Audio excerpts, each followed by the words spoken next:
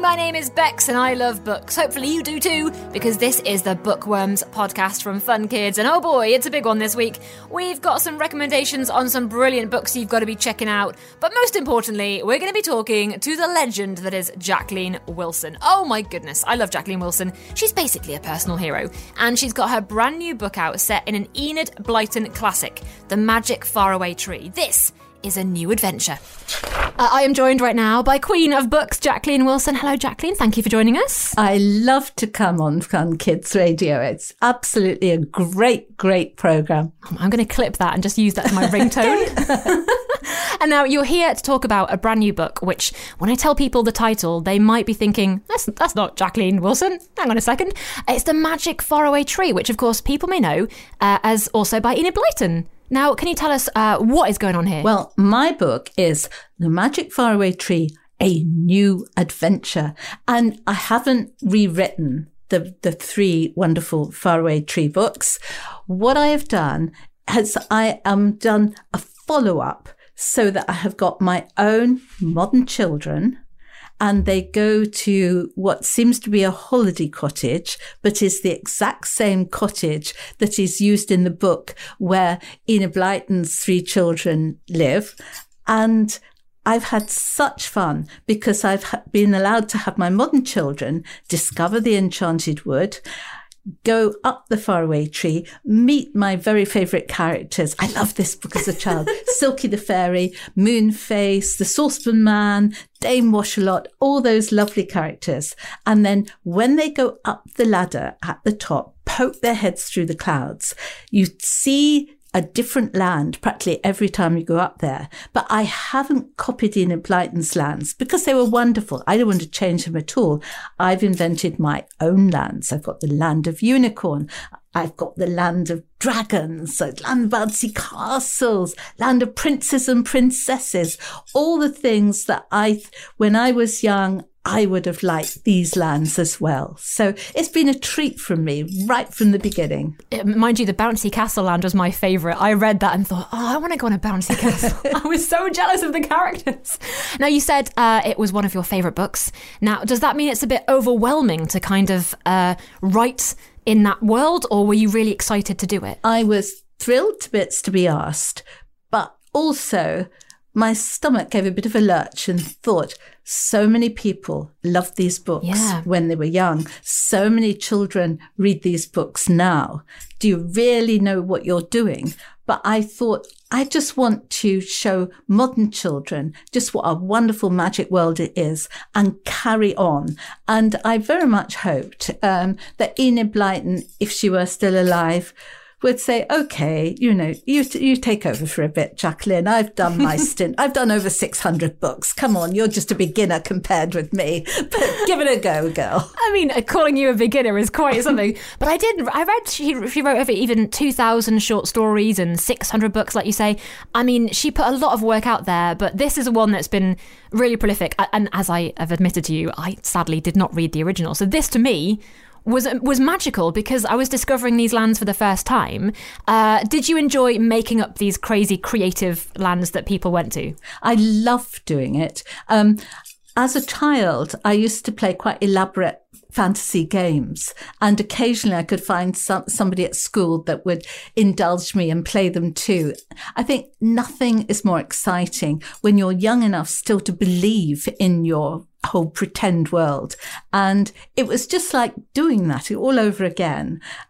But being an older professional person, I could sort of rein in my imagination sometimes, or have a little bit of drama here or a bit of humour there. It was just my two worlds colliding, my 6, 7, 8-year-old world and my world now.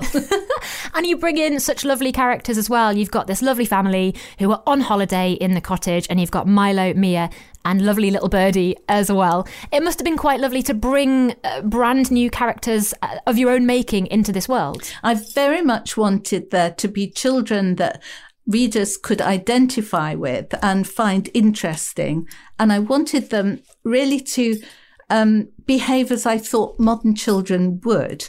I mean, Milo and Mia at first are a little bit sniffy about the very idea of there being a fairy, for instance, and they might indulge Birdie, their little sister, but, they roll their eyes at the very idea. And so it's again fun when I confront them with Silky the Fairy, who was my childhood heroine. I adored Silky the Fairy. I wanted to be Silky the Fairy, or I wanted to have her as my best friend. Yeah, of course. She's just slightly changed in that she's my concept of Silky, but I know that Enid Blyton and all the people that adore her books would feel that, yes, she's Silky, and Moonface is still the same. I had fun. There's a character in the books, a minor character called Dame Washalard. Yes, I was going to say, yeah. And I thought, poor old Dame Washalard, does she really want to be washing all day long? So I've given her a best friend called Dame Iron All Day. And then they can have fun together and they can go up and bounce around on the bouncy castles. I thought, let's liberate the dames. I'm a dame too, actually. Course. Well, of course, you've got to all stick together. I wondered about this because as I hadn't read the originals, I thought, I wonder which ones you've invented and which ones you've brought back. And I did notice the washing and ironing connection. I'm so glad you gave her a friend. That's amazing. And the other character that I made up, a magic character, is a little bear called Pippin. And I think all children like the idea of some lost, lonely baby animal. And I have to admit, in a corner of my bedroom, I have my own rather large baby teddy bear that I've called Pippin. And I don't usually put my own possessions into my books, but I just thought I'm going to for this one. So I have Pippin too. And now every time I go in and out the bedroom, he has to have a little pat on the head. You've got your book. I do love a bear. And when I think Pippin in the book says something about bears giving bear hugs, that's why, they're so huggable. Yeah. And I was like, I would like to hug Pippin, please. Well, next time you're down on the south coast, come and find me and you can have a hug. Oh my goodness, please. I'll knock on your door and be like, hello, where's Pippin? Can I just come in, please, Jacqueline? Thank you. So it must have been a thrill to write these characters. And you've obviously, you worked with the Railway Children previously as well. Yes. Are there any other books out there that you've got your eye on that you think, you know what, I'd quite like to have a little play in that world? Occasionally I think about it. I know a book that would be wonderful if I only had the knowledge, which I don't. And that would be Black Beauty, a wonderful, wonderful horsey book that is really upsetting in many ways now, but it makes an absolutely wonderful read. And I don't know enough about what horses are like now. And I think it's a bit late in the day for me to take up riding lessons. Never too late, no. But there you are, children's authors. If any of you are listening, any of you that know horses, go for another Black Beauty, because I think it would be great. What I've done with Black Beauty, there's a lovely charity that rescues horses that is all over the country, but particularly in Norfolk. And they wrote to me because I think I'd written about Black Beauty and how much it meant to me as a child. And they're having a new version of it for their charities. And so I've written a foreword to it. Oh, lovely. And so I kind of, like with the Magic Faraway Tree, I'm revisiting my childhood and my childhood favourites. And indeed, my Primrose Railway Children is a new version of E. Nesbitt's wonderful Railway Children. It's difficult though, because you've got to be so careful taking on something that other people love. And I mean, they possibly think, how very dare she do this? I doubt it. But I've had my comeuppance. I had a letter from a child saying, I see you've done this with this book and this with the other book. And he said, so I'm going to do a new version of the story of Tracy Beaker. Amazing. And I thought, hang on, I haven't died yet. Wait a bit. Oh my goodness. But I quite like that idea, really. I mean, not for now, but maybe for later. You never know. Well, I was going to say, I'm sure a lot of people will be thinking I'd quite like to play with your characters as well. And, know. It's a good game. Yeah, but you have to work hard at it. I can imagine. Yeah, you've got to really prove that they're worth it before they get a chance. I can understand that. Lovely stuff. Well, thank you so much for telling us all about The Magic Faraway Tree. It's such a beautiful book. And it's just really, it's just such a a fantastic world to go into. And as I said, I hadn't read it originally as a kid, so I was all in on this book very much. And hopefully we'll see more of your characters very soon. Well, that would be great. There is going to be a Christmas adventure for the Magic Faraway Tree people. So hopefully I'll make sure you get a copy of that. Oh, yes, please. Thank you very much. Lovely. Well, what a dream chatting to Jacqueline Wilson. Of course, we've got to recommend you some other books around at the moment as well. First of all, Kimberly Whittam has been telling us all about A Quiet Storm. That is a book about a really shy girl who learns to speak up. Let's find out more. Hello, my name is Kimberly Whittam and I'm very excited to introduce to you my debut middle grade book, Quiet Storm. Quiet Storm is all about what it's like to move up to secondary school, what it's like to be a younger sister to the most popular boy at school, what it's like to grow apart from friends and make new ones, and what it's like to go after your dreams even when it's really scary to do so. Storm has never liked to stand out from the crowd, but ever since she started year 7, her life has been full of people telling her she needs to speak up, make friends, and be more like her popular big brother. Then Storm breaks a school record and finds herself the new star of the athletics team. But as she's thrust into the spotlight, her home life and friendships start spiralling out of control, and it's time for Quiet Storm to show that she has something to say. I am now going to read an extract from chapter 1, where Storm is waiting for her big brother to go to school. Just chill. That is what Isaiah is telling me to do. But I'm finding it hard because he's icing a mountain of cupcakes in the kitchen and the school bell will ring in 15 minutes. It would be a lot easier to chill if I could walk to school by myself. Why couldn't you have just bought Asda cakes like a normal person? I sigh, sitting down at the table. I hope sitting here with my school bag across my shoulder will make him ice quicker, but it doesn't, of course. As usual, Isaiah goes at his own pace. Being normal never gets you anywhere, he says, delicately adding golden stars to each cupcake. I watch in frustration, realising that he has at least 10 cupcakes lined up on the counter that haven't been touched yet. I look at the time. We're going to be late, which means that I'll have to walk into my form room as Mr. Adams reads out the morning notices. I'm not bothered about missing the notices though, they're always the same. Mr. Adams, my form tutor, gives us a boring lecture about how the overuse of our mobile phones and the smartness of our school uniform will determine the rest of our lives. What I'm worried about is that Mr. Adams will stop mid-sentence for me to explain why I'm late, and this means that everyone will be listening. It's alright for Isaiah. He doesn't feel his cheeks burn and his palms go clammy when walking into a group of people, like I do, so he doesn't understand why I panic when we're late in the mornings. I clutch the straps of my school bag and take deep breaths. Miss Scott, the teaching assistant in my form group, said that I should count to 10 whenever I feel anxious, which happens to be all the time when I have Isaiah as a big brother. Isaiah is far from normal.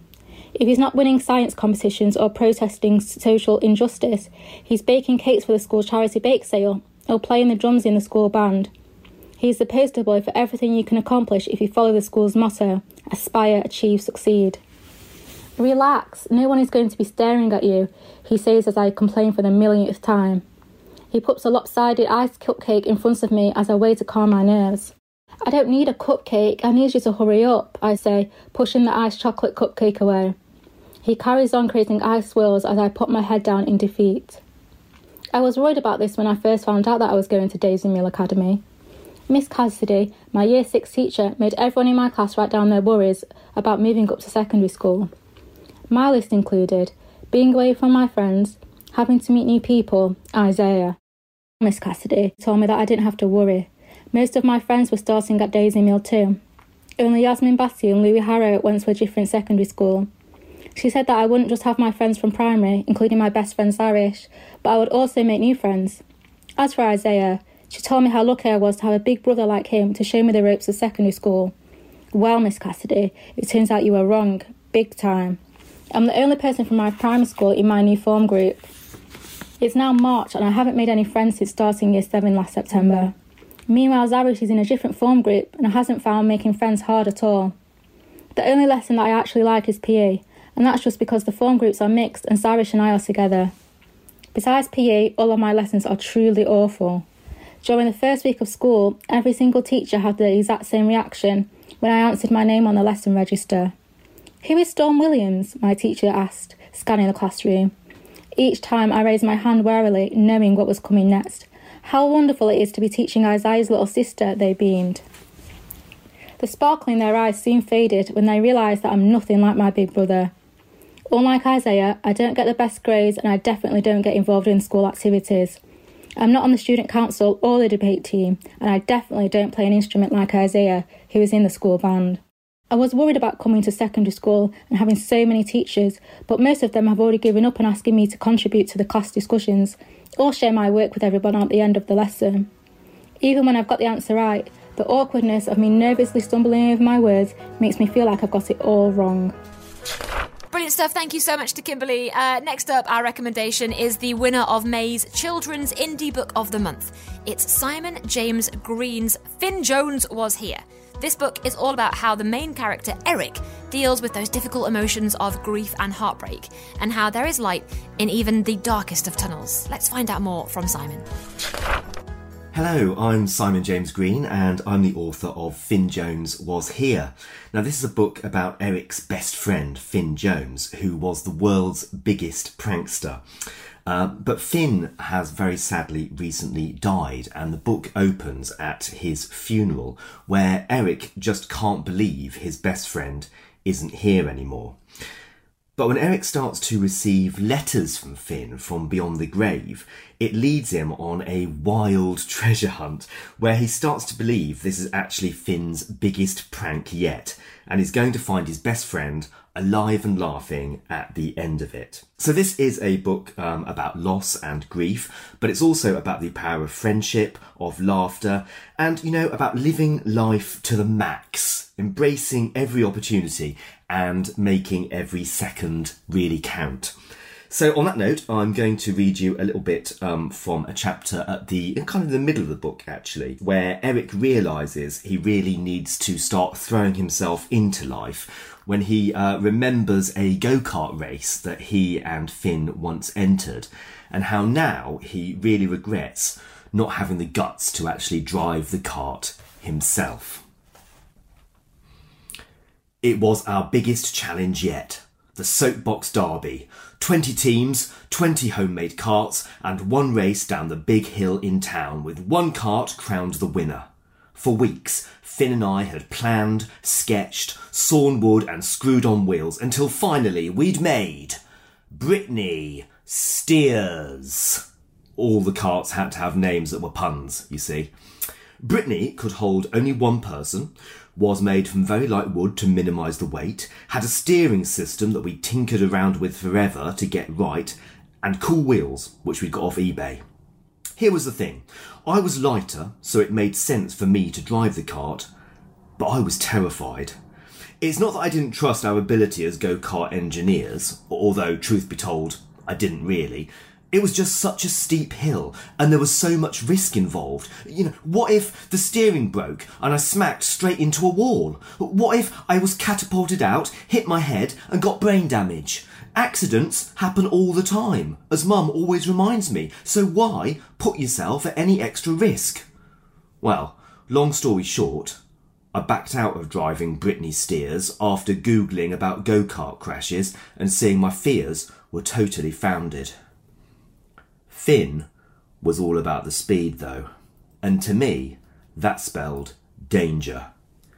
Are you absolutely sure this is a good idea? I asked. Finn shrugged. What's the worst that could happen? Well, you could crash, break your neck, and be paralysed. That's not the worst that could happen. Well, OK then, you could crash and actually die. Well, that's not the worst that could happen either. Then what, Finn? What could be worse than that? He put his spanner down, turned to me and squeezed my shoulder. The worst that could happen is I don't do it at all, never have this amazing experience and regret it for the rest of my life. Later that afternoon, as I stood at the bottom of the huge hill, I watched Finn take the lead, expertly handling Brittany Steers, and as he whooshed past me, heading at high speed for a prickly hedge and a ditch full of stagnant water, I saw the look in his eyes, and it was exhilaration and hysteria and pure joy, and I wished I'd had the guts to go through with it, because it looked like the best thing ever. So there you go, that's a little bit of Finn Jones Was Here. I very much hope you enjoy it if you get a chance to pick it up and give it a read.